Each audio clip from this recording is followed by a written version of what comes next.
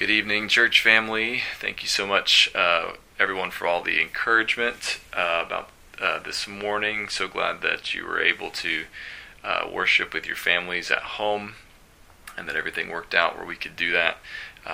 Grateful for that. So thank you for your encouraging feedback. This morning, I want to take a break from our normal Sunday evening study of the Gospel of Mark and turn our attention to Psalm 46. So if you've got a Bible handy and want to look along, Psalm 46. The Psalms, of course, are one of the most precious gifts we have in Scripture. God knows the complexities and confusions, the ups and downs of our circumstances and emotions, and the book of Psalms just seems to address all the varied issues and burdens and concerns and feelings that we experience in our lives. So there's a psalm, it seems like, for every season, even every hour. And one psalm that feels particularly comforting in this season is Psalm 46, psalm I've been thinking about lately and want us to think about together this evening. So let me read Psalm 46, reading, of course, from the ESV. Says, God is our refuge and strength, a very present help in trouble. Therefore we will not fear, though the earth gives way, though the mountains be moved into the heart of the sea, though its waters roar and foam, though the mountains tremble at its swelling. There is a river whose streams make glad the city of God, the holy habitation of the Most High. God is in the midst of her, she shall not be moved. God will help her when morning dawns. The nations rage, the kingdoms totter. He utters his voice, the earth melts. The Lord of hosts is with us.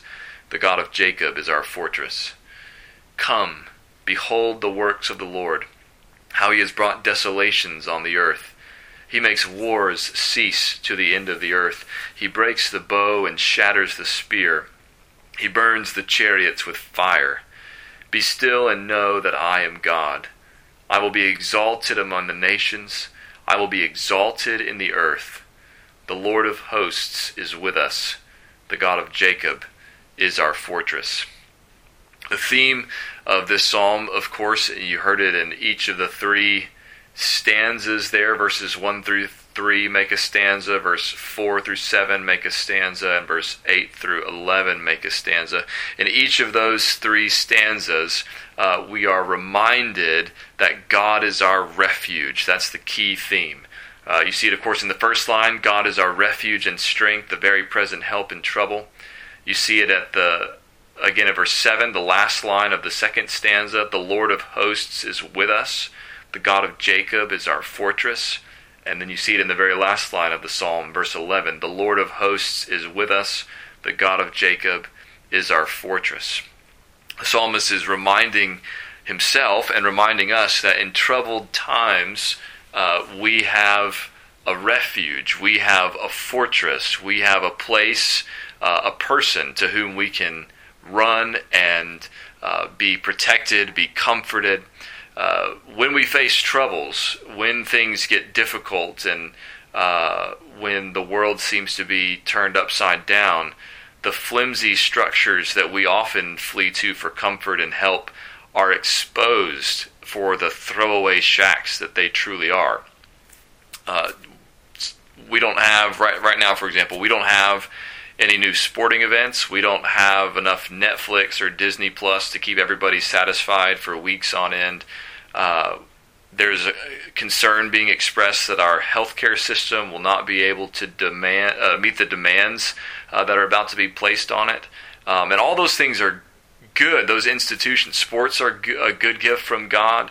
Netflix and Disney Plus can be a good gift from God. Our healthcare system, certainly a good gift from God. But they are not God, and they cannot be our ultimate refuge. And in times of great distress and tumult, we recognize that the things that it's so easy for us to trust in when things are going well, they're not able to bear us up when things go bad. So the psalmist is directing our attention back to our true refuge, the one who can truly sustain us and bear us up and protect us, and that is God, the God of Abraham, Isaac, and Jacob, the God and Father of our Lord Jesus Christ. And we're even told here that because God is our refuge, we will not fear even when the world is crumbling around us. Notice the therefore in verse 2. Because God is our refuge and strength, therefore we will not fear though the earth gives way, though the mountains be moved into the heart of the sea, though its waters roar and foam, though the mountains tremble at its swelling. And that description of the earth giving way, of the mountains being moved into the heart of the sea, that might be, what we would call a hyperbole, an overstatement. But if it is, it's still describing the way things really feel when the world is, if not literally, at least figuratively, crumbling around us. We feel like the things that were stable, like the mountains, are crashing down. We recognize like for the Jews, the sea was a dangerous place, right? A source of fear. It was untamable. It was chaotic. And so the mountains are firm and immovable, but even they're crashing, and the sea, which is always sort of a scary place, is roaring and foaming, and there's chaos, there's danger, there's fear all around. And yet David says, or excuse me, the sons of Korah, who wrote this psalm, the sons of Korah say, but we're not going to fear. We're not going to fear, not because there's nothing scary going on. Those things are scary, but we're not going to fear because we know who our refuge is. We know who we're trusting in. The God who made the sea and who made the mountains is our refuge and strength. And so we have no reason to fear. So even when the world feels like it is collapsing, remember who your refuge is. Remember that our God will not fall or falter, but He will faithfully shield us in time of trouble. In the next stanza, that's the first stanza. In the second stanza, the psalmists speak of what makes God's people different in the midst of these circumstances. Why should we not have the same fear as everybody else? Why should we not be panicking like everybody else? Why should we not be hopeless like so many others? And here's what they say in verses 4 through 7, is that in the midst of the calamities coming upon the earth, God's people are set apart, and what sets us apart is that God is dwelling in our midst. Now, the way they describe this, they're talking about the city of Jerusalem, which during the Old Testament days was the location of the temple. And the temple, of course, was the dwelling place of God in the Holy of Holies. God dwelt there over the Ark of the Covenant. That was the place where the high priest would come once a year into the very presence of God. And, of course, for us, living on this side of the cross, we don't have to go to a physical temple to be in God's presence, because one, Jesus has come as the fulfillment of the temple, as John tells us in John 1 and John 2, especially John 2, that Jesus is the temple. He is God dwelling among us as a man. And then second, when Jesus returned to His Father after His death and resurrection, then He sent the Holy Spirit to dwell in us, so that now we, as individual believers and as the church, we are the temple. You see that in 1 Corinthians 6 and Ephesians 2. We are the dwelling place of God. We are the temple. So what the psalmists were saying about the city of Jerusalem in the Psalms is now true of the church, not because the church has replaced the city of Jerusalem, but because what was true of Jerusalem, that God dwelt there, is now true of us, that God dwells in us. So it says, there's a river whose streams make glad the city of God, the holy habitation of the Most High. God is in the midst of her. There's the key. God is in the midst of her. She shall not be moved. God will help her. when morning dawns. The nations rage, the kingdoms totter, he utters his voice, the earth melts. The Lord of hosts is with us, the God of Jacob is our fortress. So what makes a difference for Jerusalem, we've got the nations all around who are raging, their kingdoms are tottering, about to fall. The earth is melting at the voice of the Lord.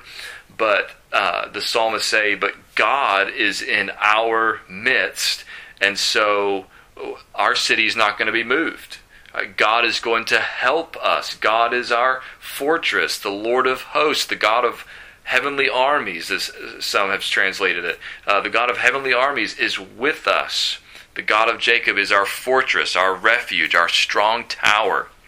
He's the one to whom we can run. So we are different than the rest of the world. Not because we're better or more moral or anything like that. We are better in this, or different in the sense that God has made us His, and God has come to dwell with us, and God has made certain promises to us to never leave us or forsake us, to always be with us. We don't have any reason to fear, even though frightening things are going on all around us. Now, it doesn't mean that these terrible things going on around us are not going to affect us. It doesn't mean that we are going to be exempt from the things that are going on around us. But it does mean that even in the midst of all these terrible things going on, we know that our God is in control, and we know that our God is working for our good, and we know that even if something terrible does happen to us, that terrible thing is not, one, not outside of God's control, and two, is not going to have the last word. It's like what Jesus says in Luke 21, verses 16 to 18, where he's warning his disciples about people hating them and some of the bad things that are going to happen to them and the conflict that's going to come as a result of the gospel. And he says to them, some of you they will put to death, but not a hair of your head will perish.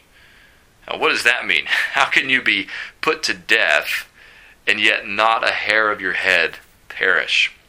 What Jesus is saying is, he's not saying, though everyone's going to protect you, everyone's going to hate you, I'm going to protect you, and nobody will be able to harm you in the sense of you'll never go to jail, you'll never be persecuted, none of you will ever become martyrs for the faith. He doesn't say that. Right? And that's not true. Many people have and still do suffer persecution for their faith from their families, coworkers, friends, sometimes even from their government. Many people have died and paid the ultimate price as witnesses to the name of Christ. But what he's saying is, even if that happens, God will preserve you. Right? Even if that happens, God is not going to let any ultimate harm come to you. You will not ultimately be destroyed. No hair of your head will perish, because God will keep you. He will bring you into His presence, and He will raise you from the dead to dwell in His presence forever. No ultimate harm will come to you.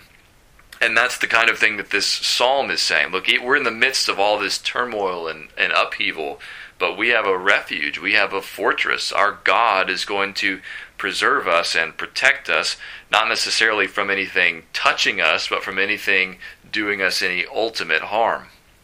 And then finally, in the last stanza, verses 8 and 11, we encounter these famous verses about being still and knowing that the Lord is God. It says, come, behold the works of the Lord, how He has brought desolations on the earth. He makes wars cease to the end of the earth. He breaks the bow and shatters the spear. He burns the chariots with fire. That, I think, is probably pointing to the future, when God will bring in an ultimate reign of peace and bring an end to all war and disaster and calamity. And then it says in verse 10, be still and know that I am God. I will be exalted among the nations. I will be exalted in the earth. And then that refrain again, the Lord of hosts is with us. The God of Jacob is our fortress. The psalm calls upon everyone to reckon with the reality of God. All the things that are going on in the world, all the decisions that governments make, all the ups and downs of markets, and the progress and recess of economies, and the elections and wars, and all these things that seem so big, and they are significant, but that seem so big, that often fill our view so that we forget that there is anything above us or beyond us. The psalm says we need to look up. You need to quiet your mind and your heart, and you need to remember that there is a God. That there is a God who is in control of everything, that there is a God who is sovereign over all things, who's reigning over the universe, and that He will be honored, He will be exalted, He will be acknowledged among the nations and over all the earth. The God who exists, right? The God who reigns, He is our fortress. And He's saying, essentially, His kingdom will come on earth. As it, let your will be done on earth as it is in heaven, that we pray in the Lord's Prayer, and we pray, your kingdom come. What this psalm is saying is there's a day coming when God's kingdom will come, and when His will be done on earth as it is in heaven. And that God is the God who is for us, the God who is on our side, the God who preserves us, the God who is our refuge and strength, a very present help in times of trouble. And so this psalm is a reminder for us that I know I need, and I suspect many of us need, a reminder that in the midst of all the chaos and the craziness and everything that's going on, we need to stop and remember that God is there, and that God is reigning over all, and that nothing is outside of His control, and that nothing has caught Him by surprise, and that He is with us, and He is for us, and He is our refuge. He is our hiding place, and there is no more secure place than that to be. Let's pray. Father, we thank You for Your mercy, Your powerful love, Your redeeming grace. And we pray, God, that Your word would minister comfort to our hearts in a day when many of us are so anxious, and there's so much we don't know, and there's so much we are being reminded is outside of our control. And so we pray that through this time, God, You would refocus us, refocus our hearts, our minds, our lives, so that our trust truly is in You, that we don't get distracted by all the other things that compete for our allegiance, but that we remember that the only one who can truly and ultimately and forever be a sure and certain refuge for us is You. We pray You'd help us in Jesus' name. Amen.